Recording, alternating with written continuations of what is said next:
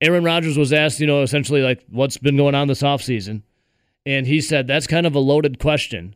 And then Aaron Rodgers went for 854-word answer that took 5 minutes and 42 seconds.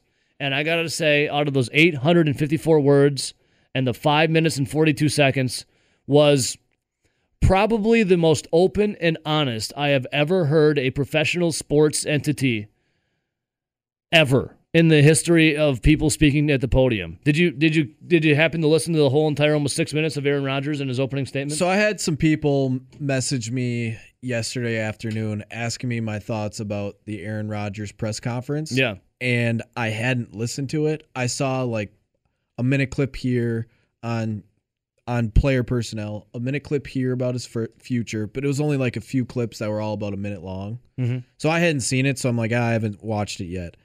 Then I ended up watching the Milwaukee Brewers, and obviously that got over a little after 9. But then I settled in a little after 9 and watched the 32-minute presser. Yeah, it was a longer one. Yeah, I watched the entire presser. All right, so before I play the opening statement here, well, for me, this was the most open and honest I'd ever heard anyone in sports be. Especially gives you you peeled back the curtain a little bit and saw what was going on, in the back. Some of it I already kind of knew. Others I was just like, well, it's nice to hear Rodgers say it. And a couple of things Rodgers said, I kind of like rose an eyebrow, being like, well, that's an interesting thing to say. So I don't know. To me, it was kind of a breath of fresh air. I'm glad he said something. I'm glad that he was open and honest. But also some of the stuff he said, I raised an eyebrow at. But for the most part, I will say I kind of like the mantra of Aaron Rodgers saying F the man, despite having more money than all the men combined that are the quote-unquote man. But I kind of like the Aaron Rodgers F you mantra to kind of Mark Murphy, because I can't stand him, and to a degree, Brian Gutekunst. But I do also, the same coin, other side, though, I do like what Brian Gutekunst has been doing for the Packers, though. What about you? What was your first takeaway after you first heard or listened to the 32-minute press conference? Well, I think we actually finally know exactly where Aaron Rodgers stands. Mm-hmm. And we know exactly how he feels about certain situations. Yep. Which is nice because basically since the morning of the draft, it's all just been a bunch of rumors and a bunch of hearsay and a bunch of sources say this, but nothing actually from Aaron Rodgers. And then he arrives, obviously, on Tuesday and then has the presser on Wednesday. So now all of this is out in the open. Now all of this now lands on the team's shoulders to say, Ryan Gutekunst, what's your retort? Yeah. I would love to be in the room with Brian and Mark Murphy as they're watching Rodgers' press conference. They had to just been squirming. But then there was also a part of me that while watching that whole 32-minute press conference, towards the end, I think it was probably the last 8 minutes of it, so the last, quarter or so? Yeah. You could tell that Aaron Rodgers almost felt like dead man walking up there. Yeah. Like he knew his days were numbered. Oh, totally. And when I say days were numbered, not necessarily in the NFL, because all older players in the NFL, once they start getting there and have been around that long, know their days are numbered. Yeah. I'm talking about days are numbered with the Green Bay Packers. For sure. That most definitely. And he made that very clear, that the Packers really didn't say or talk to him at all, despite being the MVP of the league. You could just tell from some of those questions towards the end on his body language. He said he was always optimistic about trying to figure something out and staying in Green Bay, but you could tell by his body language, he didn't look too optimistic. No, he didn't. All right, I'm going to play it. Looked like he was going to cry a couple times. Well, did you? Well, I'm emotional for him. He's been in the Packers, 16 years. Your initial takeaway, though, Rowdy, when it comes to Rodgers, indifferent, like Rodgers more, understand Rodgers more, like Rodgers less, not on his side, more, GM front office, like. I think this definitely pulls me more to Aaron Rodgers' side, but before I can officially make whose side am I on, I want to hear Brian Gutekunst respond to this. Same. You can see the side, or I can anyways, of both entities here. I can see where Aaron Rodgers is coming from. I can see where, obviously, Brian Gutekunst and the Packers organization is coming from. You don't have to pick a side. You can see both of them be like, well, you're right here, but you're wrong here, and Goody, you're wrong here, but you're also right here. I mean, there's a lot of things going on here. Well, I'm like you. I I probably right now fall more on Aaron Rodgers' side. Same. But I can see some things that he said that I go, I don't necessarily agree with that. Yeah, like when he said, and he's not wrong in saying this, what Aaron Rodgers said later on in the press conference, that people essentially said that people don't want to play in Green Bay. They want to play to be with him. And I thought to myself, well, man, the Packers have been around a very long time. I'm pretty sure Reggie White said that God told him to be there. I don't know if Aaron Rodgers was whispering in Reggie White's ear, Aaron Godgers. Like Brett Favre was here. Like I know they traded for him. Like the Packers have already 13 NFL championships last time I checked, and Rodgers out of the 13 only has 1. So I feel like a lot of players have wanted to play in Green Bay because there's a championship pedigree. Am I wrong in thinking that? Like obviously you'd want to play with Aaron Rodgers because it gives you the best opportunity to win, but also the Packers have been around a lot longer than Aaron Rodgers has been here for the Packers, right? Yeah, I think it's twofold though. But I get what he's saying. A lot of players maybe don't necessarily want to come to Green Bay for that cold. I mean, who was it? Snacks Harrison at the last year, who originally said when he was put on the trade market, he goes, I ain't going anywhere that's cold. Yep. I want to go to a winter. Well, obviously Green Bay fit one of those bills. They obviously didn't fit both of them because it's pretty cold in Green Bay. Yes, it is. But then he came around to, man, this Packers team looks pretty good. Aaron Rodgers is back in MVP form. Yeah, I think I'll be able to take the cold and go up there and have a chance at winning. So I do think there are some guys that really don't want to mess with the cold. Totally. There are some guys that probably, to be completely honest, don't want to mess with the income tax that they have to pay in Wisconsin. Yep. I mean, a lot of guys want to go to Florida. Correct. But now I think the second fold of that is the fact that for the most part, when Ted Thompson was there, or even other certain seasons like the last year where they didn't have a ton of money to go out and get players, that maybe players weren't really looking at Green Bay as a spot because, one, they didn't go after free agents, and a few years in there, they didn't have the money to. Yeah, totally. Well, I remember it was Marshawn Lynch. Remember, didn't he pull Aaron Rodgers aside during a game? Was that at Lambeau, I think? He told Rodgers, tell Ted to come get me. So that was a guy that I wouldn't have mind seeing him playing for the Packers, Marshawn Lynch, beast mode. He literally said, tell Ted to come get me. And you know how we've kind of broke this down into it's Aaron Rodgers versus the front office and more extensively Brian Gutekunst? Yeah. And I think Mark Murphy. Definitely. Some of in that first, 5 minutes that you talked about earlier? Yeah, I'm going to play it in a second here. When he was talking about some of the players, I feel like a lot of those players that were named, that really doesn't have Brian Gutekunst tied to it. No. They were all previous moves before he started working there. Yeah, because he talked about how veterans were disrespected. Yeah. That was Charles Woodson. Yeah, he was gone. Jordy Nelson. That was Goody. That was Goody. James Jones. I mean, he was already gone. Clay Matthews. He was, listen, we all knew he was on his way out. And he was a complete shell of himself. John Kuhn. He was already gone. Randall Cobb, he's back. He's back, and they listened to Aaron Rodgers. And we know that's an Aaron Rodgers move. For sure. All right, here's what we're going to do. It was like almost like half the guys that he listed were guys that were already gone in the previous, I guess we'll call him regime, the Ted Thompson regime. Yeah. And not necessarily Brian Gutekunst, but I feel like they're all getting lumped in because we've talked about it before. It's death by 1,000 cuts for Aaron Rodgers. It's not just one thing like the Jordan Love draft. It's been a culmination of everything since like 2014. Right. I would be remiss if I didn't bring this up. Rodgers even pointed to the thing that we've been making fun of a lot, Rowdy. He even pointed to when he praised Jake Kumerow, and then Goody cut him the next day. Rodgers even... like some of those, like, some of those Jake roster Kumerow, moves, dude. though, that he talked about, it was like, the writing is on the wall. We know Jordy Nelson is probably done. And then he went to Oakland, and he had, if you remember, he had, a really good first 6 games, and then he really fell off the cliff. Yes. Well, I remember. Or it would be Clay Matthews had one more decent season, and now he's nowhere to be seen. All right, Rowdy, I'm gonna play strap in. I'm playing the whole thing, then we'll take a quick break, come back and react. This is the Aaron Rodgers' first thing he said publicly. It's a long one, but it's very eye-opening. It's very well spoken, and it's a nice peel back to see what's happening behind the scenes. Here is Rodgers, his first comments for ever. Here it is. Here's 12.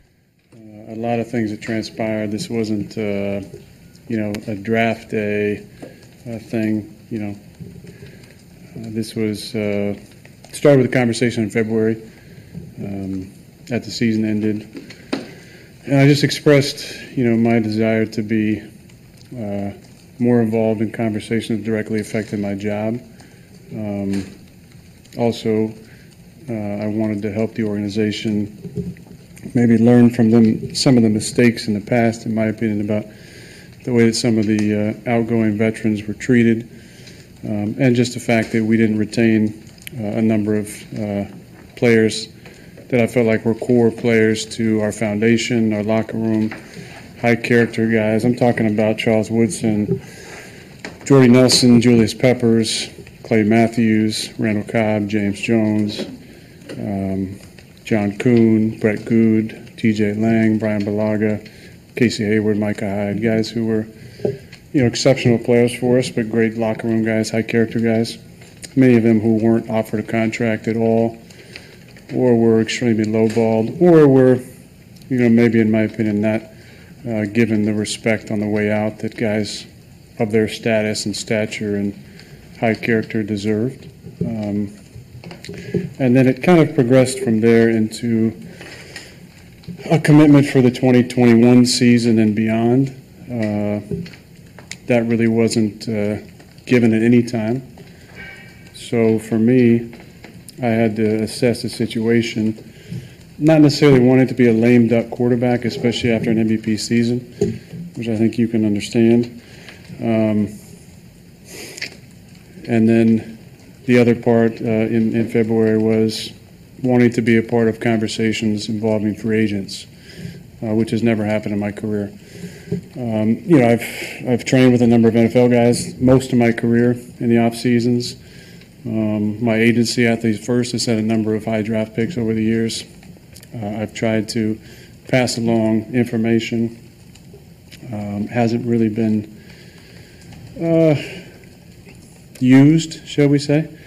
So I wanted to offer up my services as a recruiter, and I think we can all understand, Green Bay isn't, a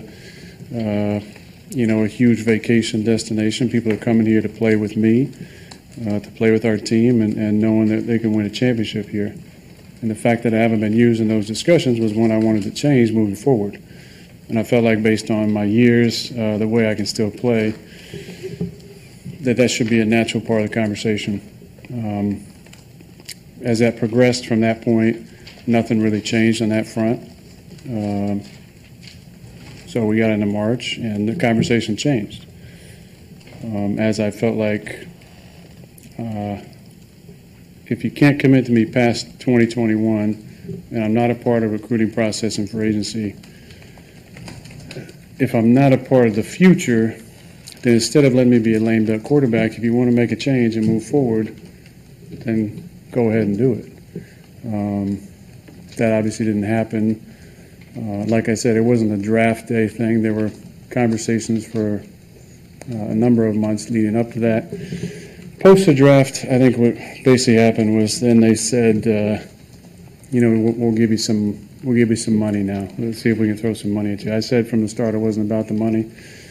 Obviously, I didn't show up for the off-season program or mini camp. To me, it was bigger than this. It was about trying to be a resource for the organization that I care about and love so much. So when the money came at me, the other part is, the backstory to that is, after the season, there was a part of me that did think that there would be conversation about an extension. Based on my cap number this season, next season, it seemed natural based on the way I played to at least have a conversation about it. It wasn't a conversation. Not until into May. And that to me seemed like an analogy that you guys understand. You guys have a fantastic year at work. You write some great stories. You go to your boss and say, I just had an incredible year. I think I deserve a pay raise or, some security. And the boss says, let's just see how it goes. A couple months down the line, You get another job opportunity, you go back to your boss and say, hey, I got this amazing job opportunity. And say, whoa, whoa, whoa, whoa, whoa, no, we love you. We do want you to stick around. We do care about you. Just not the same feeling, and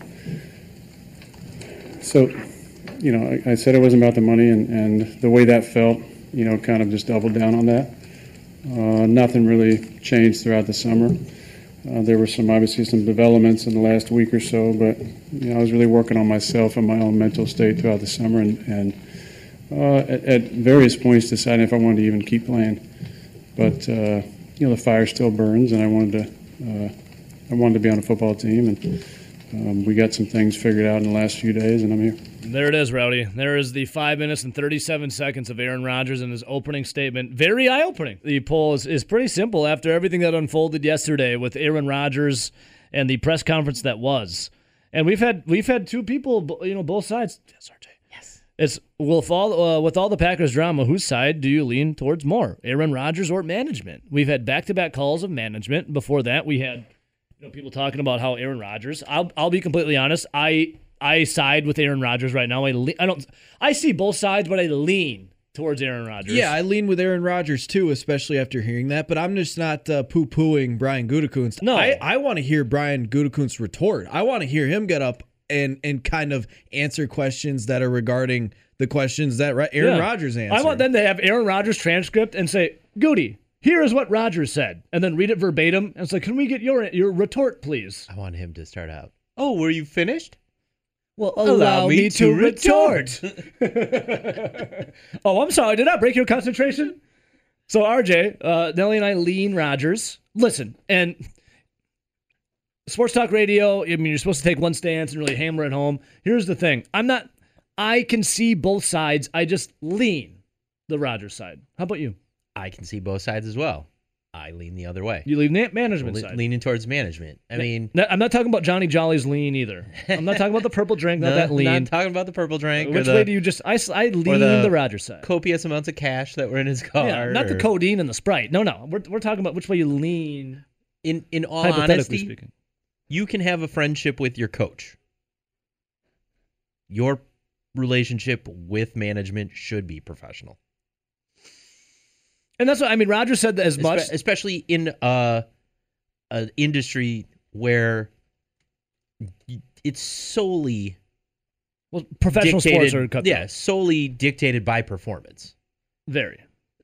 You can't be friends with a guy who it's like, I gotta cut you. Stuff like that. It goes back to the Moneyball. Yeah, where he goes, I don't even want to go to games. Personal relationships with these guys, I gotta be able to trade them, send them down, sometimes cut them. Which is something you should learn to do, by the way.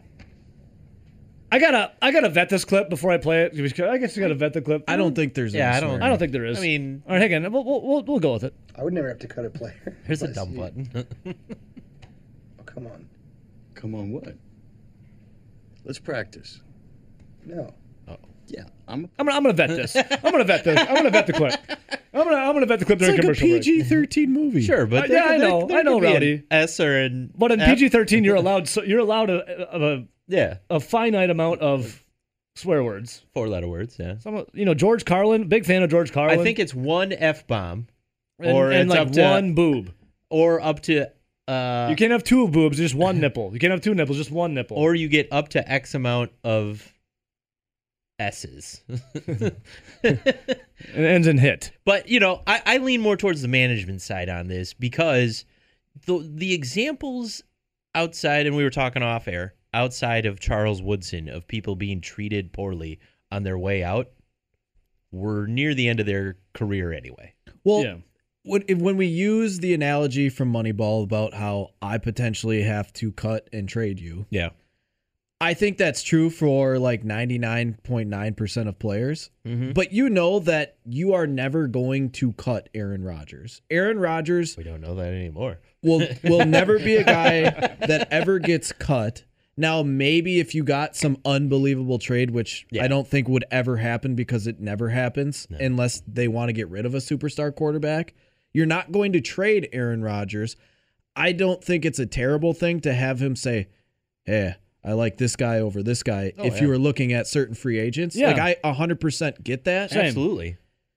And I feel like it's a little bit different just because of where he is professionally compared to like the backup center. But if he stopped at that and just said, I'd like to give my input at least. I'm not asking to make the decisions. And he yeah, said that. he did. But then he goes in He and said, goes, I'm an asset. He's I'm an asset that can bring in high talented, high character people. My asset's not Yeah, being used. I absolutely agree with that. Say it. But when you then go on and say people who were treated poorly on their way out, who ended up either playing one season, half a season, chose not to switch positions in order to help the team. So the team said, well, see ya. And then they brought in the Smith brothers and drafted Rashawn Gary. yeah, You know, Clay Matthews wasn't helping out his own cause. no. Move inside. Help us out, please. And he was doing pretty good inside when Right. Big Mike at the end of his tenure. Exactly. And yet he said, no, I'm not going to do that. I'm not going to help out the team. Did You know see, what? Did you see my new commercial though? My hair looks good in it. And then, But what I'm yeah. getting at with like the Aaron Rodgers thing, he's a guy that will, like Tom Brady, will never be cut. Those guys Right. No, know. yeah. Those guys know when they don't have it anymore, they don't want to play. Like they will retire when they don't have it anymore. And what did Rodgers say? He still got the fire. The fire still burns. Now He said. Clay Matthews, you kind of I think that fire wasn't burning too hot anymore. You mentioned how he wouldn't take a reassignment Mm-hmm. defensively. He ended up going and signing with the Rams. pulled a Ricky Weeks. And well, that's what I was gonna say. And he played decent for like one more year, and then you could pretty much tell he was washed up. Yeah. Ricky Weeks, when he wasn't taking a reassignment, you could tell that, well, he was kind of washed up, and this was like an olive branch for the Brewers saying, thanks for being a multiple-time All-Star for us. Yeah. Why don't you go play outfield so we can keep you around for another year or so? No, And he thank goes, you. absolutely no. And then ends up taking a reassignment, changing positions for multiple other teams, and you could tell was he done. was washed up. And again- there was no need for the Brewers to ever even extend that olive branch. So Rodgers talks about how, Clay Matthews was kind of disrespected on his way out. Well, look at what it is on the field. RJ brought it up just a little bit ago. The Smith brothers and then drafted Rashawn Gary. I'm pretty sure that's a big upgrade But over a guy like Clay they Matthews. they gave Gary his number right away. That was so mean. Rodgers was asked, like, you heard it, right, Rowdy? That one reporter was like, yeah, Rodgers, if you would have been in charge, some of those moves actually would have been pretty bad and not worked out.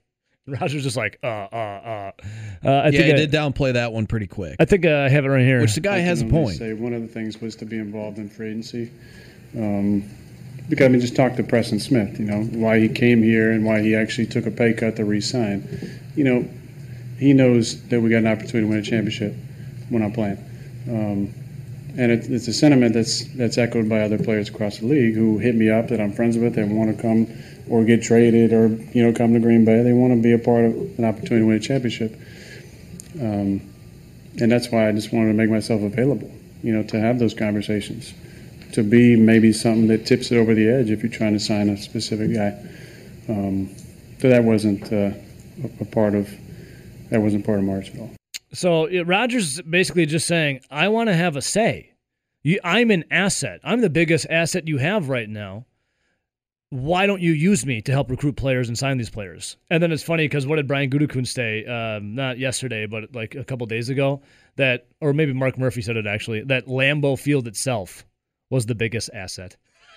I was like, yes, let's get. Well, also you have to think of it from Mark Murphy's perspective. What's the only thing he's actually in charge of? Lambeau itself and its bringing money in, facilities. yeah. I mean, technically he hires and fires the Gutekunst and the Thompsons of the world, but that's not where he's really hands-on. And it's funny because when he hired Matt LaFleur, he sold everyone a false bill of goods, saying that Aaron Rodgers actually had say in what coach they're going to hire. Turns out after yesterday's press conference, Rodgers said that's untrue. That he talked to LaFleur after a decision already had been made. Watch Goody take the podium and basically throw Mark Murphy under the bus. Wouldn't that be incredible? If Gutekunst comes up here, he's like, yeah, that open and honest right here, that Mark Murphy guy's an idiot. Like, it's all his fault. Like, could you imagine if he comes up to the podium and he goes, yeah, I'll be completely honest with you. Like, we want Aaron to be here. Like, it's not that we don't want him to be here. And I wouldn't mind hearing if he preferred, X free agent over Y free agent, or I wouldn't care if he came in and gave me his opinion and said, actually, I prefer Amari Rodgers over, insert another receiver that was in that draft. And that would help, make me do better at my job, makes me think a little bit more.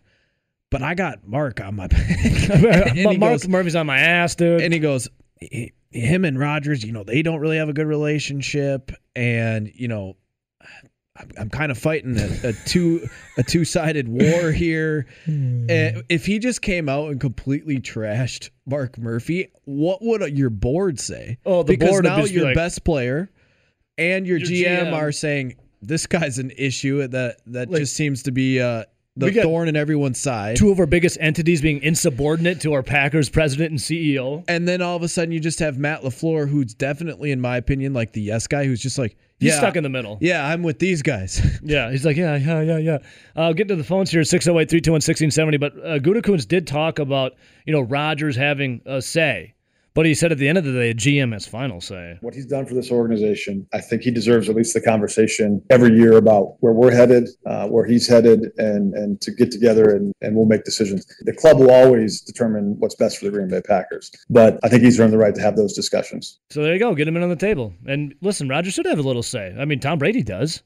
You get all the quarterbacks around the league, they do. Why can't Rodgers? The one big thing, though, that from that Aaron Rodgers presser, if it's true, where he said they did not want to commit to him past 2021, I think that's terrible management. Agreed. And hopefully Goody answers that question today. And do you remember this? Because remember the 2020 draft, we literally were in this pandemic then for a few months. Yeah. Everything was shut down. There was no sports. So what did we do? We got really into the NFL draft because the NFL Big draft time. was the only thing that was around. It was the only show in town. Yep. I dove into that draft so much. I went through all of the quarterbacks and, a lot of positions. But when I was looking at the quarterbacks, and I know you'll have my back on this one, I liked Jordan Love. You did. You totally did. He was the guy, in my opinion, your in second? that draft, was the second highest ceiling Yeah. that I looked at and went through. Was Fields your number one? No, I had Tua. Oh, yeah, Tua was number one. But he was my number 2 for highest ceiling. Or Fields was last year, duh. I liked Jordan Love. I remember saying if he fell to them like in the second round or something, not use a first round pick, but somehow made it to the second round. Yeah. Because there were a ton of quarterbacks in that draft. I like Jordan Love, even though I was also out there saying, if I'm the Packers, I'm not drafting a quarterback. Exactly. So that's where You it's were like, liking Jordan Love for other teams. yeah, if I was another team that didn't have Aaron Rodgers still playing well, and obviously he comes off an MVP season the year after you draft him, I wasn't, even if I was the Packers, I wasn't ready to draft a quarterback, but I like Jordan Love in that draft. So I get it, kind of. It must be that UW lacrosse thing, because that's where Brian Gutekunst is from, too. Rowdy's alma mater. He still has to actually show it on the field. I can't emphasize this enough. I loved the talent and the ceiling of Jordan Love. Obviously, I wasn't expecting the Packers to draft him. They're still insane if it's true what Aaron Rodgers said. They don't want to basically have him quarterback for the Green Bay Packers past How about 2021. this? Jordan Love yesterday was on the field getting some reps on 11-on-11. Aaron Rodgers left the field early. And this is according to Mike Clemens. Aaron Rodgers, our Packers insider. Aaron Rodgers left the field early while Jordan Love was getting his reps in. So all the reporters who were watching Love said, oh my God, Rodgers is leaving. We got to get ready. So they left what Jordan Love was doing to go get ready for Aaron Rodgers. Or how about Jordan Love funny, dude. is just going into his second season? Aaron Rodgers, obviously a longtime quarterback, those first-round picks, they have 4-year contracts and a 5th-year option, so he could still technically be under contract in 4 years. Yeah. Aaron Rodgers could theoretically already be retired. It's kind of part of this business. It's, like Ted used to say, this part of the gig. If you want to sit in that chair, you got to be willing to sit in that chair, so to speak. So, since I've kind of taken that chair after Ted stepped down in 2018, coaching change, COVID, this. So it kind of seems like that's just part of the job. There's always going to be kind of curveballs, and you got to be ready for them, and you got to be able to manage them and do what's best for the team. That's Packers GM Brian Gutekunst right there, but we are reacting to the Aaron Rodgers press conference heard around the world yesterday, and the man, the myth, the legend himself was right there to see it unfold in front of his eyes. We say good morning to our Packer insider, Mike Clemens. Mike, good morning, my friend. Ebo, how you doing? there is so much respect for Ted Thompson and his abilities as a general manager. You know, Mike Holmgren even said, best Italian evaluator in the business. He was, shocked when he lost him when Ted left the Seahawks for the Packers job. It was a great loss to him. And I know that all through Ted's 15 years or so, he kept on referring to Ron Wolf because Ron Wolf gave him the opportunity and taught him the trade. And so Brian Gutekunst does that a lot, and he's still doing it. And Ted, of course, just passed away in January, the week of that NFC Championship game. On Monday, Mark Murphy said, "I had a lot of respect for Ted. I learned a lot from Ted, and we're going to put a tribute to Ted on the facade of Lambeau Field, outside of Lambeau Field in September, which got a standing ovation from the 4,000 shareholders." But to me, Ted was this lonely genius. Yeah. Yeah.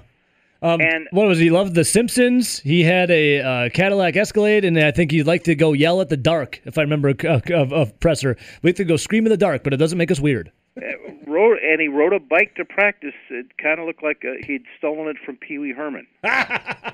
Just a different kind of dude. And so to me, it's great that you pay tribute to this guy that helped train you along the way, and you thought that made some brilliant decisions, amazing mathematical mind decisions all those years. But at this time, guys, it's time for you to forge your own identity and stop bringing up Ted. And Brian Gutekunst was asked about, there's a lot of these former players. I've got this in one interview from Clay Matthews when he says, 10 years, a Super Bowl, and I'm going to the facility in March around free agency time. I'm actually going into work on the weights in Green Bay. I get a phone call from Gutekunst that just says, "Hey, you know what? We're going to move on. Thanks." Because a 10-year career is over in 30 seconds. Mm-hmm. That's kind of the way you get treated. So Gutekunst was asked yesterday about the accusations that the Packers treat their outgoing players really poorly, and here's what he had to say. There's a perception out there somehow we don't treat our players well. That's couldn't be further from the truth. I think we've always treated our players well here. I think we have a lot of players who have been here and nowhere else. You know what I mean? So there's there's some of that, but I think we always put those guys first. Ted was adamant about that and how we approach things, and that has carried on. Ted this, Ted that. Right. So then Rodgers comes in after practice, and he's standing up there, and it was just jaw-dropping, Nebo. It was unbelievable. You could hear a pin drop. Well, Mike, what was it like? Because obviously you were there in attendance. Our guy Mike Clemens right now, our Packers insider. You were there in attendance, Mike. When he walked into the room, was it kind of this, could you hear a pin drop? Was everyone like, oh my God, he's actually here? Take us through the emotion of the room. Well, he started out just saying hi to everybody. We haven't seen him up close and in person like that in a year because of COVID. Mm-hmm. So he was, first of all, "Hey, how you doing?" He's picking out everybody that's in the room. Some of us were sort of late because we were still watching Jordan Love take some reps in 11-on-11 when he left practice early, and then we kind of got to notice, hey, you know what, Aaron's going to go early here, so you're hustling across the parking lot. Jordan Love's like, what do I got to do to have people pay attention to me? So we get in, and then, of course, the first question is, Aaron, so what was all this stuff that happened? And he starts laying out day by day.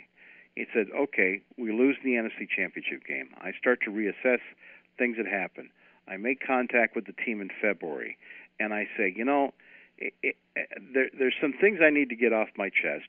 And let's talk about, players where we've moved on from. Well, I think it was too early, like a Charles Woodson or a Jordy or a Clay Matthews or a Julius Peppers. And guys like, Jordy, even though in his last year he had $9 million coming when they cut, he said Jordy would have taken much less. He emphasized that to come back for that final year. And you could have had Jordy Nelson in there for one more year to mentor Davante Adams, a rising Davante Adams. So he puts all this, lays this all out. They kind of nod and, okay, great. He goes, it gets to be March, and there's no change. Mm-hmm. No one's calling him. He doesn't feel like anyone's really paying attention to it. Free agency comes and goes. And then it gets to be about the time of the draft, and he says, listen, David Dunn had told these guys some things. The other thing that he started realizing was this. He goes, okay, the way I'm being treated right now, I just won the MVP, and these guys, they can let me go after this season, which makes me a lame duck quarterback. Why would I want that? So on the draft day, you start finding out that Aaron Rodgers is not happy, and that maybe he'd like to be traded to the 49ers or Denver. Those reports come out, and he swears his side never leaked any of this stuff. Yeah. That he or David Dunn did. So he's putting that all on the organization as well. He said by May, he finally gets the sense that the team is now paying attention to him, like, oh, no, we don't want you to go. No, everything's great. And they start coming to him with money. Mm-hmm. And he says, I don't, it's not about the money. It's not about the money. I'm trying to fix things to help me do my job the right way. So then I asked him this. I've been wanting to ask him this question, Ebo, for 4 years. Mm. It's August of 2018, and Kirk Cousins had just gotten that ridiculous $85 million deal, making him the highest-paid quarterback in the NFL, guaranteed. Then Matthew Stafford gets paid.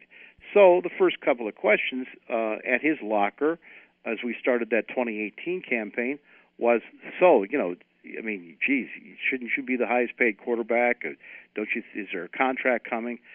And he gave some answers, and then the period was over, and the cameras were being turned off, and people were walking away. And a couple of us still stood around and just talked to him about, do you want it done before the end of the season, or can you wait, or what do you think? And he said, you know what I want? I want a partnership. I want a partnership, and he started to talk about it a little bit more, and then someone, one of the PR guys says he's really got to go. He's late for the next interview. And I never got to follow up on that because within a couple of weeks, he did get the contract extension, and that seemed to be kind of a moot point. Yeah. But I thought about this. I thought, he's been hanging around Tom Brady, and he's been asking at the Kentucky Derby and whatnot. He asked Brady about what his situation's like in New England, and who's probably saying, at the end of the day, I can walk into Robert Kraft's office and get things changed. If there's something that really is bugging me, I can get it fixed. And Aaron Rodgers is saying, I can't do that. And so I asked him, this partnership thing. I said, 6 months later, McCarthy's been fired. Now they've interviewed a bunch of coaches, and then on a Monday, you said that they called you while on a golf course, and they said, you know what? It's Matt LaFleur. Can you call him, and then we'll close the deal here? Sure. So he talked to Matt LaFleur for a few minutes. LaFleur told the story as if to say, when the quarterback called me, it didn't dawn on me, I might have the job. Yeah. So I asked Aaron, and is that an example of the partnership that you were looking for? Yeah, well, I wouldn't call that partnership, that part of it. I wasn't involved in those conversations at all. I talked to Matt after the deal had already been in place to hire him as a coach. I wasn't part of that conversation. Let's just make that completely clear. I do love Matt, and we've had a blast together, and I'm glad he's here. But it's decisions like that have happened over and over and over again that make me realize that the organization looks at me and my job is just to play. In my opinion, based on what I've accomplished in this league, the way I care about my teammates, the way I show up in the locker room, the way I lead, the way I conduct myself in the community, it should tie myself to a little bit more input. The rules, are the same for most people, but every now and then there's some outliers, guys who've been in an organization for 17 years and won a few MVPs, where they can be in conversations at a different higher level. I'm not asking for anything that other great quarterbacks across the last few decades have not gotten.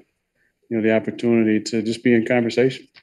So if you're gonna cut a guy who, based on a meritocracy, was our second best receiver in training camp last year for the majority of camp, maybe run it by me, see what I feel. I might be able to change your mind. But at least to be in a conversation makes you feel like you're important, you're respected. That's what I tried to convey in February and for the first couple months. Now, it hasn't been that. That's just the way they do it. I don't necessarily agree with it, but objectively, there's been a lot of success here over the last 30 years. I just wanted to be a little bit more involved, and I understand that that's not the way it went. Wow. I watched every one of those snaps, he's putting Jake Kumerow second best behind Devontae as opposed to Lazard or MVS. I kept on telling Bill in my reports last year that, listen, this Malik Taylor kid, he's fast. They got him doing jet sweeps. They got him returning kicks. I think he's going to find a way into the roster, and this might cost Kumerow, and that's exactly what they did Labor Day. So I'm surprised he thought Kumerow was having that great of a camp. But as we talked about the other day, he thought, listen, I need an experienced guy. I got 3 years invested in this guy. Put the kid on, practice squad or something like that. So that's that situation. Now people are going to say, all right, do you have a disgruntled Aaron Rodgers coming back? Here's what Matt LaFleur was asked. Yeah, I have no doubts. I mean, I can say that he is the most competitive person I've ever been around. So there's no doubt about it that he's going to go out there and play to the highest of his ability. Mike, so there is this thing going on. Mike Clemens joining us right now, our Packers insider. Mike, so the partnership that we were told existed by Mark Murphy and Brian Gutekunst wasn't there, but it seems like Rodgers has no ill will towards Matt LaFleur, correct? Oh no, not to, as you said, loves his coaches, loves his teammates, and all that. He said he called teammates in a couple of weeks ago. He knew he needed to start making a final decision. I think it was when he talked to some of his retired teammates, maybe like a Jordy or something, that just made him say, you know what, I'll just focus on going back for this year. He didn't have any other options in terms of being traded to another team at this time and all that. Meanwhile, Davante Adams. He says he wants to be the highest paid wide receiver in the NFL. I'm not a baby, so I'm not going to not show up, and I'm not complaining about it. At the end of the day, I've earned the right to be paid highest in the league, and if they don't believe that or want to come to an agreement of kind of make me feel good about my contract, and I just don't want to make this thing about me too much. And then they make some roster move, including cutting Blake Bortles, and they go out and take care of one of Rodgers' requests now about coming back and bringing back Randall Cobb, who's going to be 31 years old next month. He's played the 1 year with the Cowboys, last year with the Texans, missed about 6 games or so. And Davante was asked, what do you think about Randall Cobb coming back to Green Bay? I'm ecstatic, man. I'm just waiting on Jordy now, and we'll be complete. We'll have the whole 187 back. That's funny. Jordy, I think Randall Cobb on Instagram was after Jordy, and Jordy said, not happening. I'm just going to be sitting on my couch, apparently. He's like, I'm going to be at home. Yeah. So, at the end of the day, Rodgers really made a very compelling case to say, this is not just about the roster.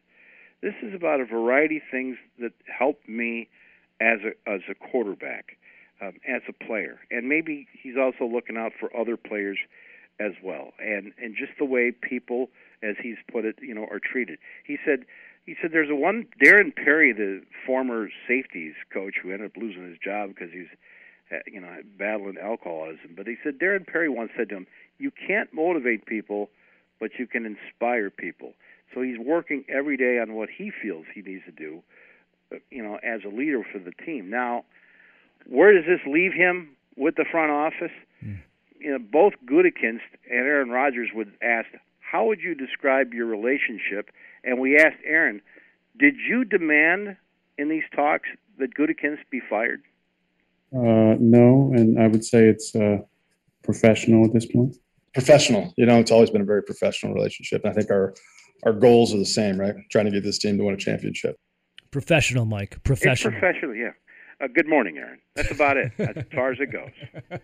A little no talk at the water cooler too much, right? Just a good morning, some pleasantries. Mike, 2 questions before I let you go. And awesome reports. We love what you do up in Green Bay. The coverage is incredible, my friend, and we'll continue to follow along on Twitter. I know you've been on my show, Bill's show. Hopefully Grant had reached out to you as well. But, Mike, let me ask you, the press conference yesterday, have you ever been a part of something quite like that in your time covering the Green Bay Packers? Or anything. I was lucky. I was a 21-year-old kid at UWM, and I got hired by TV18 in August of '82. I got to go to all the World Series games. I covered Yount. I covered Molitor. I covered Favre all those years.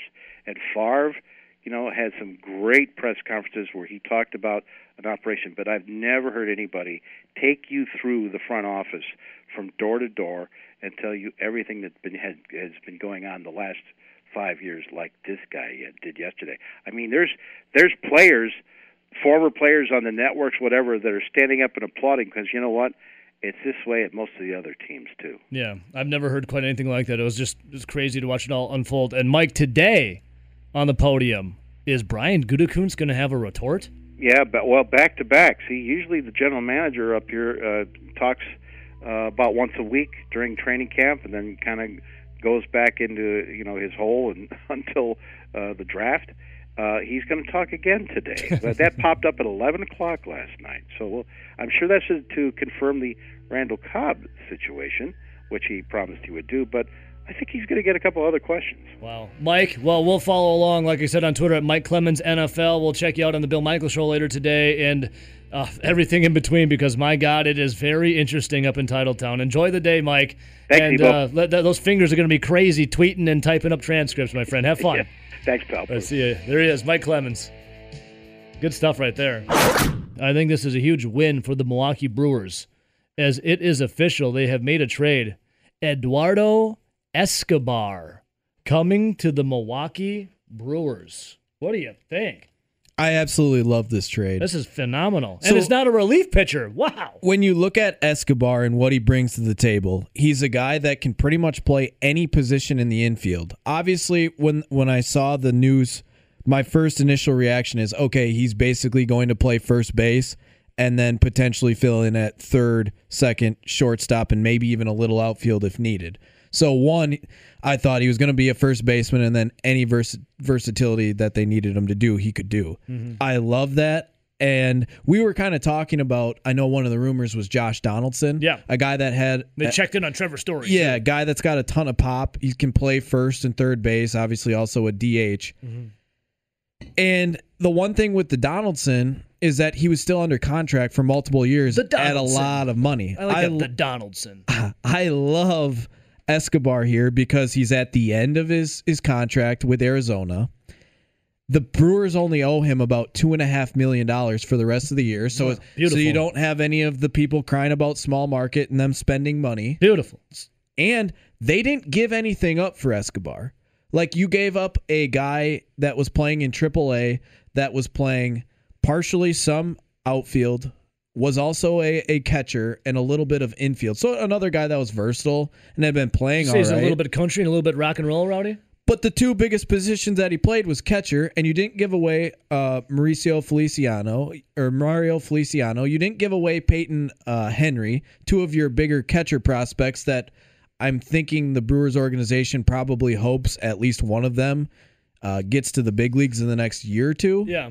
So you didn't have to give away one of those. No. We already know that you're loaded in the outfield, especially when you have Christian Yelich, who's under contract for 11 more years. You have Garrett Mitchell, who's a beast, who is your number one overall pick from 2020 and looks like it's going to be your future in the outfield.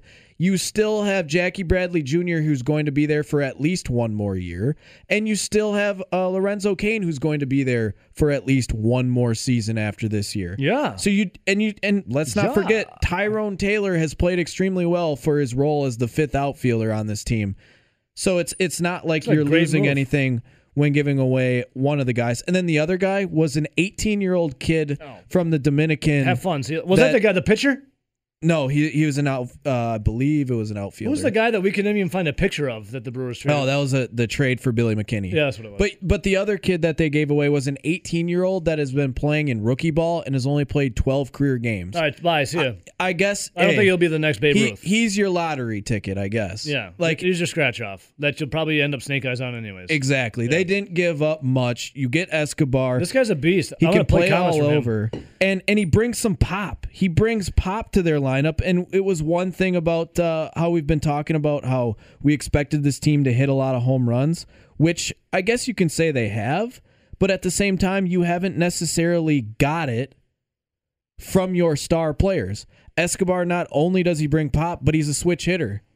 Yeah. He can go out there and face righties, face lefties, And Yeah, we know that the first base situation, Rowdy Tellez, he's played really well He's the hot last right week. now. He's hot. We've seen that Vogelback had gotten hot for a week or so. He's back in hot the as in past. he's sexy, like that big man stuff, And we've seen that facial hair. Keston Hiura also have gotten hot, but those are all guys that you don't want to rely on down the stretch. Because he can't. Escobar, when you look at his career, he's 32 years old. He's playing extremely well this year. 22 home runs, 65 RBIs.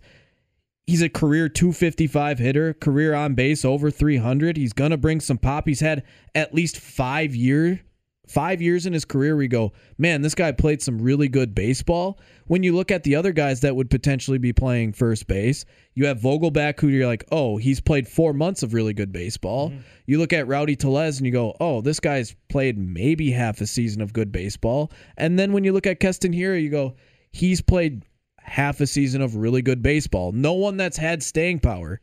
So, you're bringing some staying power to first base, and he can play everywhere else. I'm looking at this Brewers roster, and when you look at the top 3 pitchers, being that Woodruff, Burns, and Peralta are all in the top 7 for ERA.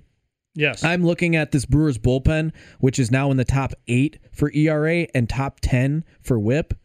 And I'm looking and seeing that now this Brewers team is now 14th in the league when it comes to runs per game, scoring about 4.5 runs per game. And I'm seeing that you're having Lorenzo Cain come back, and if he can give you anything, that's better than what he's done. I'm seeing Jackie Bradley Jr. swinging the bat better in the second half, and that's a positive from what he was doing. And if Christian Yelich can come back in 2 weeks and give you anything more than what he has previously been giving you this season, that's a huge boost. And now you continue to have Adames and Urias continue to play well. Colton Wong continues to exceed expectations when he's healthy. Same with Omar Narvaez. And if you can get a consistent bat at first base, I think the Milwaukee Brewers are one good late inning reliever away from legitly being World Series contenders, and I'm not joking with that. Hell yeah, Rowdy! I do have comments here from Eduardo Escobar. Rowdy, you asked me if we had a guest on in the 9 o'clock hour. I originally said no. I totally spaced it. At 9:20, we're going to get our guy Andrew Wagner on to talk about the Brewers and this trade. I do have comments from Eduardo Escobar that I want to play. I love what he said after they caught up with him after the trade. You know what's the situation with the team? It's really bad year for both teams, for Arizona.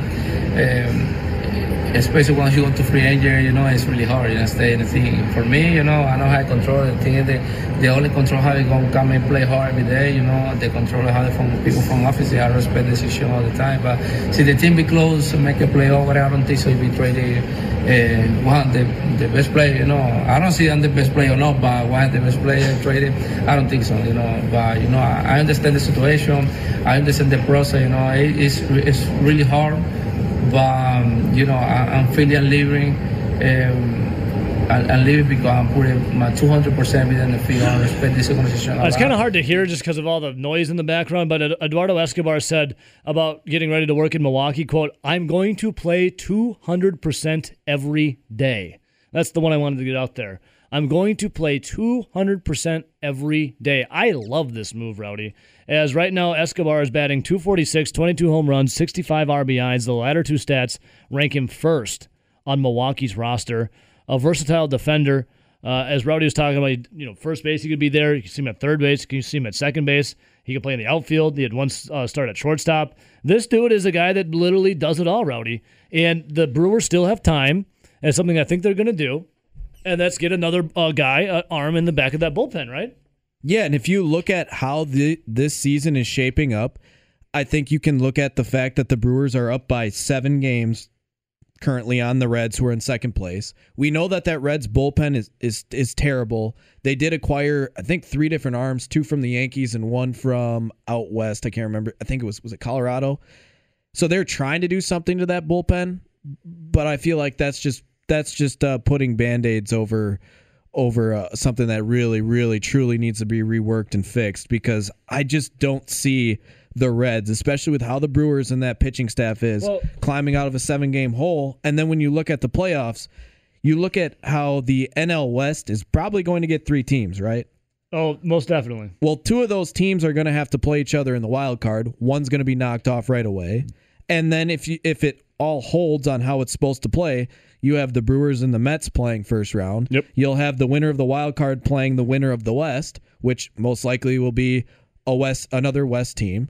So then the winner of that side of the NLDS would already be eliminated. That's 2 out of your NL West teams already eliminated, and I like the Brewers' chances with the New York Mets. For sure. And then that gives you a nice little matchup between the Milwaukee Brewers and whoever comes out of that NL West little trifecta there in the NLCS, and anything can happen in a 7-game series, especially when you have a team that has 3 stud starters. Oh, my. Find a team. Yes, I know that the Dodgers have some good pitching, but guess what? Trevor Bauer's probably not going to be there. He's definitely not going to be there. That's taking one of their better pitchers away. You know who else has good pitching? The Milwaukee Brewers. Exactly. Last time I checked. I just don't see a team that I would say is a clear-cut favorite over the Brewers, especially in a 7-game series with those 3 starters, especially if 2 out of the 3 teams from the the NL West are already eliminated by the NLCS. Hell yeah. Let's go to line 2. Welcome to the show. Who's this? It's your boy, Full Dog. Full Dog. What's up, brother? What's up, homie? I got a lot on my mind today. Yeah, I mean, you're one of the biggest Aaron Rodgers apologists I've known, but I feel like I don't know where you are with that anymore, with the Rodgers stuff. He's back, and you got Brewers, Fuller. Just take it away. So first things first, I want to address this Eduardo Escobar move. Yeah. He was my number 1 target the whole time during this trade deadline. I mean, Joey Gallo, Pete might like Joey Gallo, but we got enough guys that go up and strike out 4 out of 5 times. I mean, how many more left-handed strikeout hitters do we really need to get on this team for that amount of money? I mean, they got, in my opinion, Escobar, they got him for a steal. I mean, I'm not as good at the minor leagues as Rowdy is, but I have a pretty good idea of who is and isn't on the minor league teams. I literally have never heard those 2 names before in my entire life. So, both guys not top 30. Both guys. I've never heard of him either. One guy is a kid that has played 12 professional games. Yeah. By the way, that's highway robbery for Eduardo Escobar. I mean, it is. He's better than Trevor Story this year, at least. He's more versatile than Trevor Story, and Joey Gallo can do nothing but play right field, which last I checked, pretty sure they have a couple guys that can play right field. So I think we're pretty set there. So Brewers, I thought, give David Stearns a round of applause. I think, it spells trouble for guys like Shaw and Vogelbach, but who cares? I mean, sorry, thanks for your help, but move along.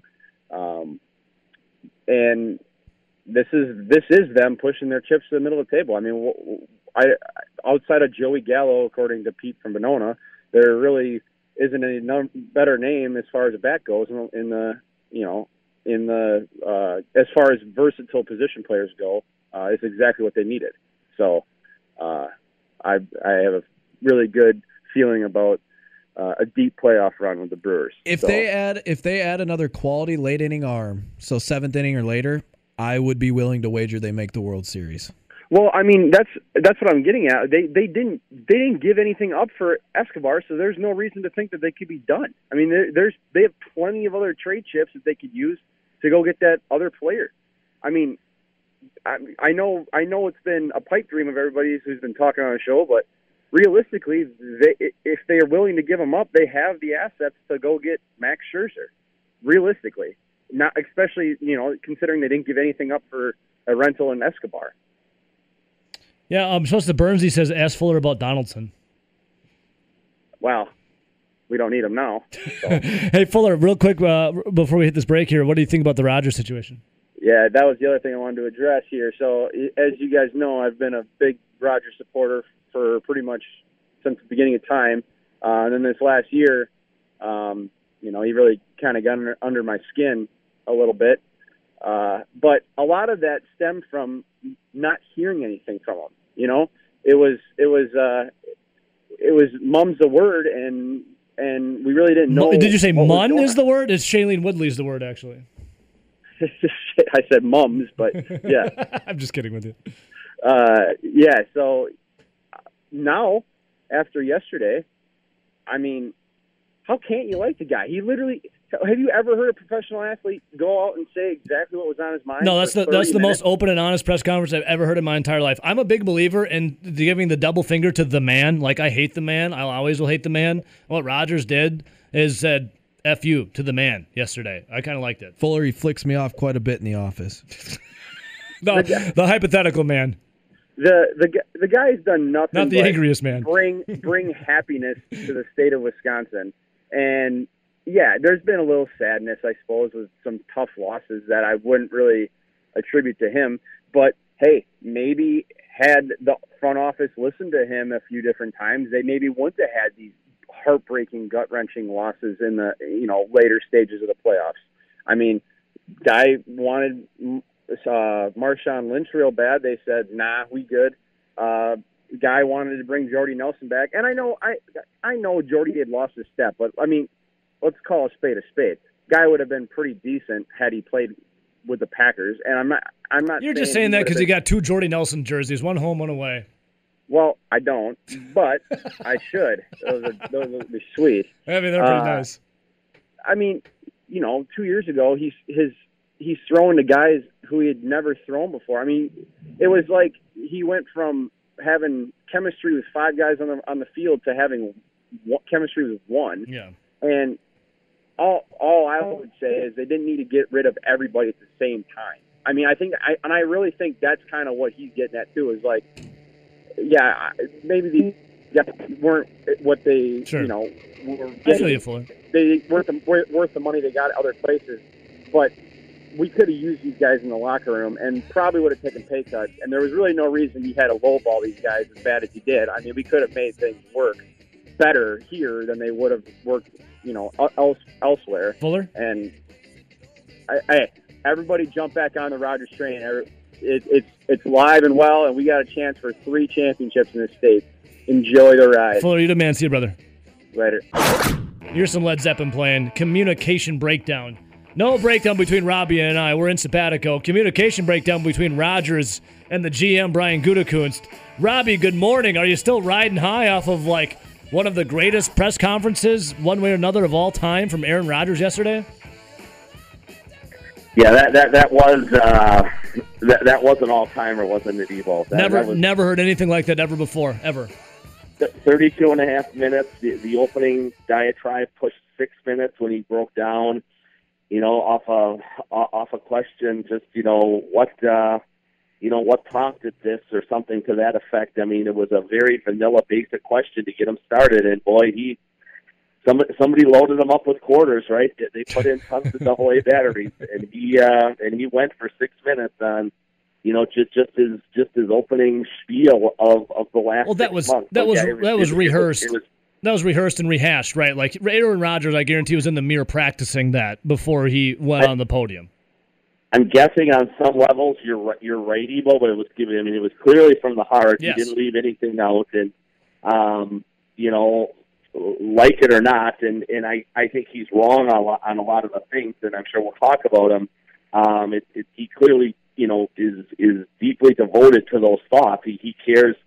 He does care deeply to have a part in this, and we can argue all day should he or shouldn't he in terms of personnel and roster decisions and things to that effect. Because personally, if you look at the guys he outlined there, Evo, the overwhelming majority did not go on and exactly light it up in the league. Guys he felt were wrong in their time, in Green Bay, and that he wanted them to stay another year or 2 longer. I think we're going to quickly find out here that this will be a colossal mistake, even, to have Randall Cobb sucking up a roster spot when somebody far more deserving, should have had that spot, but the quarterback wants, one of his best friends, back on the football team. But, specifically, I mean, it felt to me, Evo, when it was all said and done, certainly like a guy that got almost nothing that he wanted.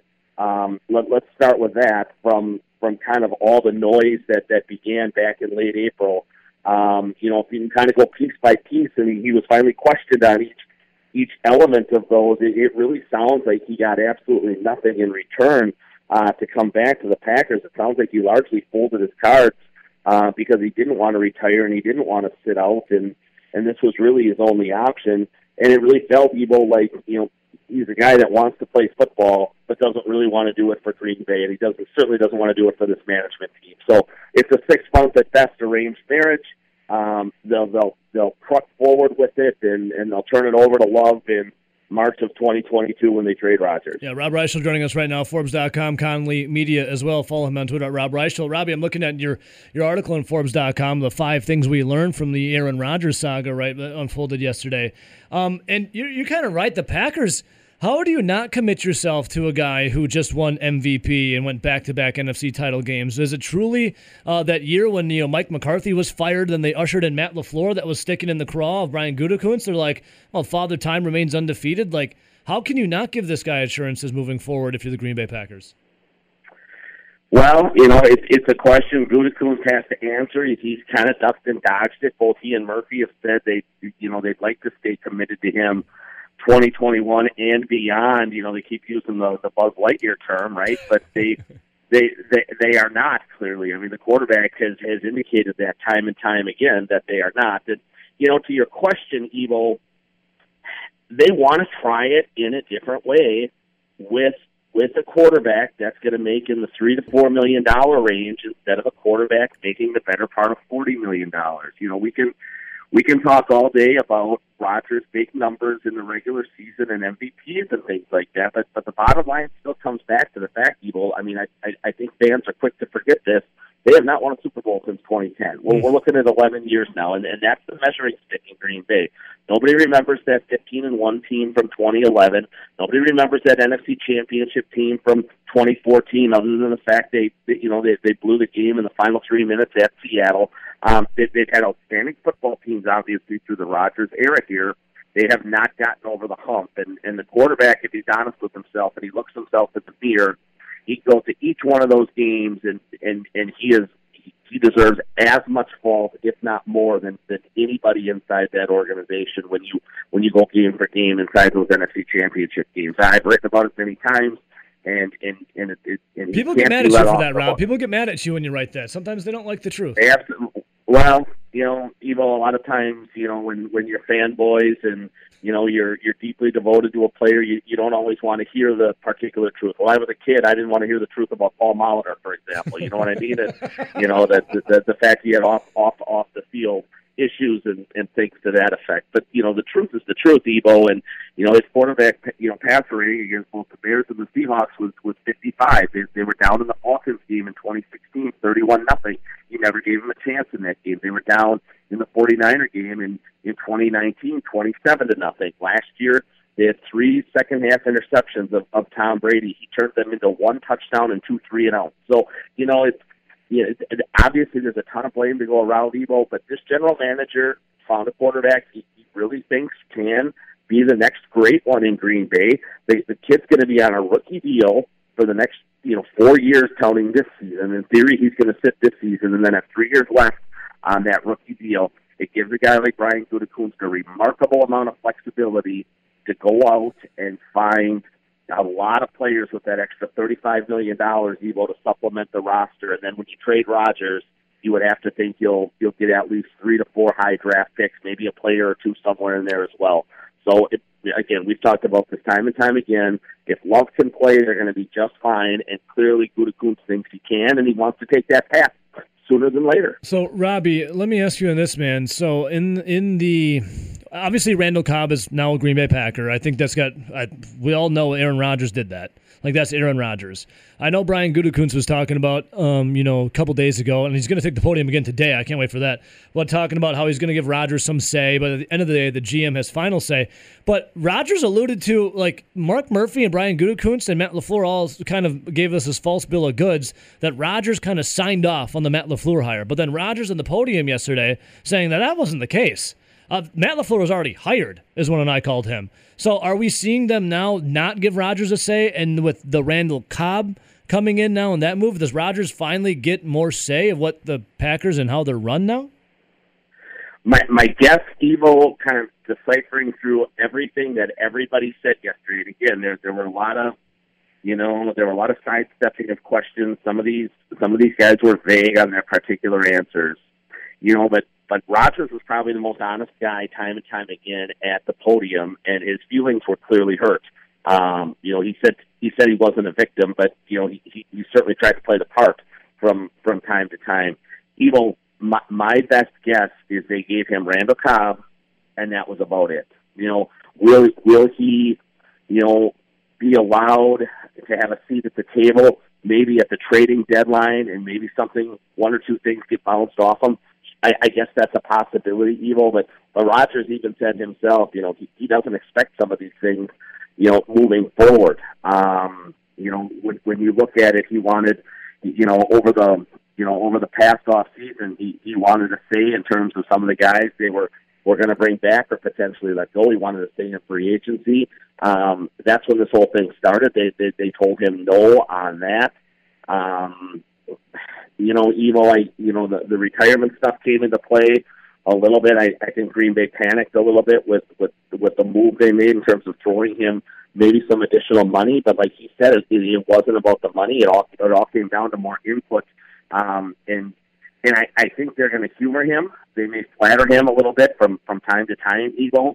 But at the end of the day, they're not going to give him a whole lot of say in much of this. I mean, again, if you go back and kind of look through that list of guys that he talked about that he was hoping would get, at least in his view of, a greater chance to stick around in Green Bay, other than Charles Woodson, the overwhelming majority of players on that list, and Micah Hyde too. Micah Hyde had a terrific career once he went to Buffalo, but the majority of those guys, you can certainly look and say the Packers cut the cord with them at the perfect time. I mean, take Randall Cobb, for example, inside a bubble. They cut the cord with him at the perfect time in 2018. He hasn't played a full season since 2015. He's not worth the money that he needs to be paid anymore to be on a roster. He's going to be the Packers' number 5 or 6 receiver, and most of the time, Evo, on game days, those guys are inactive. So I'm fascinated to see how that plays out if Randall Cobb is inactive for 8 or 10 games or something to that effect this year, and what that does to the quarterback. But Evo, I think when it's all said and done, the greatest takeaway from yesterday from all sides is they all fully understand this is a 1-year deal. They'll be traded when the season is over. They'll have a little bit of say, but even he said later on, no, that's not what I've been told or understood when he was asked if he gets to pick his next team. So he won't be able to do that. Will he say, yeah, I'd rather go to the Broncos versus the Raiders?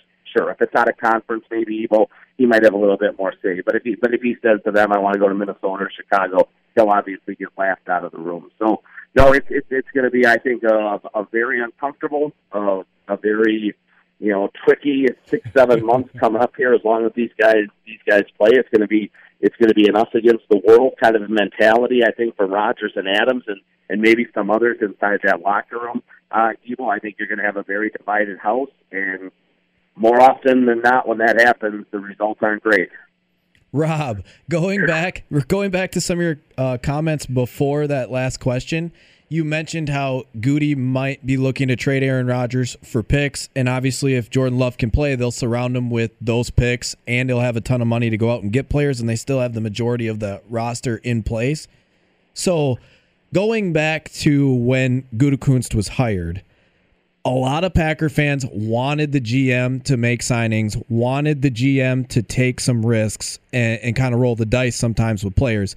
Is this Brian Gutekunst doing the ultimate rolling of the dice and taking chances? Because if he's right and Jordan Love can play and he's got all this salary from Aaron Rodgers, and especially with the salary cap, which we all expect will continue to expand, plus stacking up a ton of picks, will this be the ultimate roll of the dice where if he can play, they'll have those picks, they'll have the money, and they might have a really, really good team? It's almost like playing it safe is taking Aaron Rodgers, where he can sit there for 3 to 4 years as the GM and say, yep, we were contenders, but we never did it. Or is he going to roll the dice and say, we're really going for it?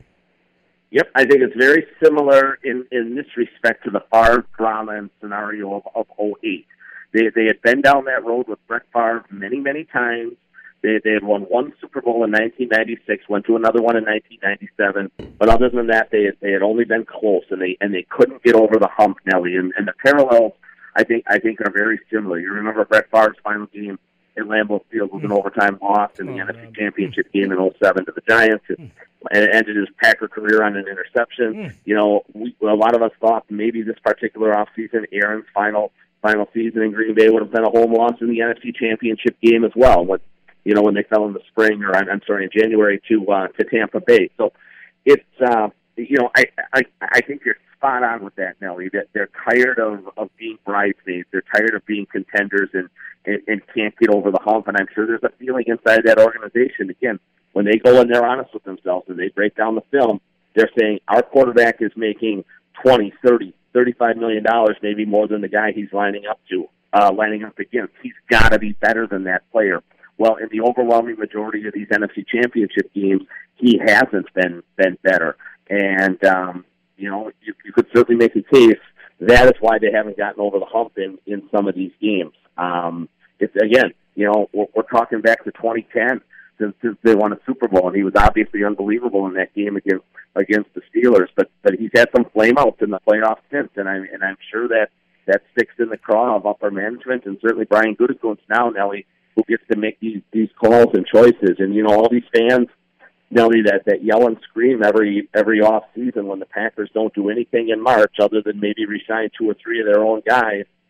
They're going to have an opportunity here over the next couple of years to say, all right, the Packers are actually doing something. They signed 2 offensive linemen and a safety and a middle linebacker and a defensive end, or whatever it turns out to be, because they're going to have $30 million, $35 million, whatever it turns out to be, when they hit the free agent market every March coming up. So yeah, I do think without question, Goody would have never traded up in that draft to try to get himself Jordan Love if he didn't want to get him on the field sooner than later. The plan was always to get him on the field in 2022. Love, in essence, lost his rookie year, or certainly it was truncated due to COVID.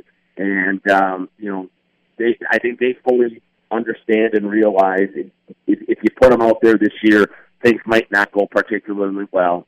It could be a blow to his confidence, which is why they worked so hard to get Rodgers back. But I think they are full goal moving forward to turn this over to Love in 2022. Yeah, Rob, I think it's the ultimate roll of the dice. Either it's gonna work out for Green Bay, or it's gonna blow up in Goody's face. All right, hey Robbie. Hey, it worked out terrific for Ted Thompson, didn't it? I mean, he in essence saved his career. I remember halfway through 09, guys. Remember they were 6-10. Aaron's first year, and they started the next year 4-4, and they had a Sunday night game against Dallas. And I remember walking in to that game, and there were guys all around the parking lot passing out buttons and flyers saying, fire McCarthy, fire Thompson. I mean, at that point in time, guys, they were 10-14 in the Aaron Rodgers, Mike McCarthy era, and they turned it around and they won 7 of their last 8 in 09, and then obviously a year later they won the Super Bowl. But for a stretch there, it looked pretty bleak for Ted and Mike and even Aaron himself. And so it could take time, guys, a year from now with Jordan Love. But after yesterday, and I think the way this is all unfolded, I'm more confident than ever this is Jordan Love's team a year from now. Rob, are you back in Titletown today? You're going to watch that, going to be involved in that Brian Gutekunst press conference that's supposed to be about Randall Cobb, but I guarantee it will be a retort for Aaron Rodgers? Well, it's good. It started about 5 minutes ago, so I will jump on that as soon as I hang up with All right, Rob, get out of here. Go, Robbie. We love you, brother. We'll check out Forbes.com, Twitter at Rob Reischel. Go, Rob. We love you. All right, boys. See you, buddy. Soon. Thanks. There it is. A lot of passion on this man right here, Andrew Wagner. Andrew, what's up, brother? Oh, yeah. I'm full of passion, baby. I'm brimming with passion. I'm oozing with passion. I'm oozing with excitement watching this soap opera developing 90 miles to the north. Like, I can't get enough of it. Like, Do you think that's why everyone's upset? Episode. Do you think that's why everyone's upset? Just because it's like mom and dad are fighting right now, and the kids don't know how to react to it, so they're lashing out at other people? Well, when you're, it's very stressful owning a professional sports franchise. So. It really is. It really is. I would like to be in that stressful situation though, just to see what it does. Just a taste of it. Just a taste, Andrew. I every time I hear about that quarterback and that team, I just close my eyes and I picture Joe Burrow smoking a cigar after the national championship game, because for once in my life, I root for a team that has potentially a better quarterback situation than the Green Bay Packers. Well, I don't know. You better root for an offensive line because Joe Burrow and that knee, we don't need another setback for him. Yeah. Let's not think about that, man. It's 9 o'clock in the morning. I'm trying to start on an optimistic note here, and then you're going to put that thought in my head. All right. My bad. Optimist, hope springs eternal. The Brewers are ready for another sweep today against the Pittsburgh Pirates. But before I ask you about that, Andrew, let's do this. Eduardo Escobar. What do we think about this cat coming into the Milwaukee Brewers? He's an interesting pickup because, he can do a lot. Like you look at him and say, okay, here's the guy as a corner infielder. Okay, he's going to play third base. He's got some pop, but the Brewers like him because obviously he is a third baseman. He's got some pop, and he is one of those positionally versatile defenders that they love to build up. He's a great guy in the clubhouse. He's a switch hitter who has power against lefties and hits for average against righties. This dude brings a lot to the table, and they're really excited to add him in. And it's a good pickup because you got to think long-term here. They've got one chance to upgrade this team this year. There's no August deadline, which is when David Stearns loves to make moves. So he's going to, fit in a bunch of different places, do a lot of different things. You know who he really reminds me of for a trade deadline acquisition for the Brewers? A much better, with way more pop, Jerry Hairston. A guy that can just give them just the energy they need. He can play all over, and he brings pop. So a better Jerry Hairston. Wow. Yep. Look at you two. That's a great way of putting it. Look at you two guys. We're bonding over Eduardo Escobar. I love it.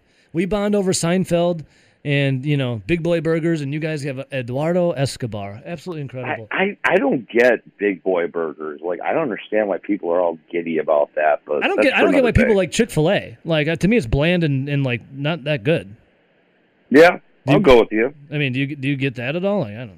I think I eat Chick-fil-A maybe once, twice a year. Once in spring training, and then once when I'm so bored and there's nothing else to do, and I've eaten everything else. Well, it's like boring food. It's not even. It's anyway. I don't. Whatever. All right. So Andrew, what's not boring? The Milwaukee Brewers. How about that victory last night? Is Lo Cain coming back hot, baby? What, him and Luis Urias? Yeah, talking Lo Cain. Looks like it. I mean, that catch he made yesterday, man, he went full body out there. Was it yesterday or was it the day before? He went full body out there and, came back, no harm. Got drilled. Yeah, he made the catch 2 days ago, got drilled yesterday. He's still right in there. So, good on him. They kept him at AAA longer than he would have thought, and they normally would keep a guy because they want him playing every day for 9 innings. They wanted him to have a full foundation under him, so they didn't have to ease him back in. He'd be back and ready to go. And so far it's showing. He has the potential to end up being a kind of deadline acquisition for him. I love it. Hey, how about this, though? Let's speak of the guys that throw the ball on the mound. Adrian Hauser. Hauser is now 4-0 in his last 11 starts, and the Brewers have won each of his last 8 outings. Adrian Hauser, and when it looks at this, pitching rotation for the Milwaukee Brewers, are we making ourselves, knock on wood, is what they're, what are they, 7 games above the Reds in the NL Central? Could this be a team to bring you pretty far in the playoffs with Adrian Hauser now, flexing his muscles? I mean, that's how you win in the playoffs, and you see it time and time again. You win when you've got studs in your rotation, and with Adrian Hauser in there as a 4th guy, I mean, you got to like your chances. Look at this way. The Brewers are probably, again, knock on wood, as you said, going to avoid the play-in game, the wild card game, so that's good. So assuming things line up, you're going out there with, Corbin and Woody, Peralta in your first 3 games. You come back in game 4, and you're going to have Hauser. That's a really good setup. There are going to be teams that, they might have 1 or 2 studs at the top of their rotation, but 3 with Adrian Hauser, and even if Adrian Hauser isn't on his A game, every year it seems like there's one pitcher on the team that gets all the run support, and he's getting that run support.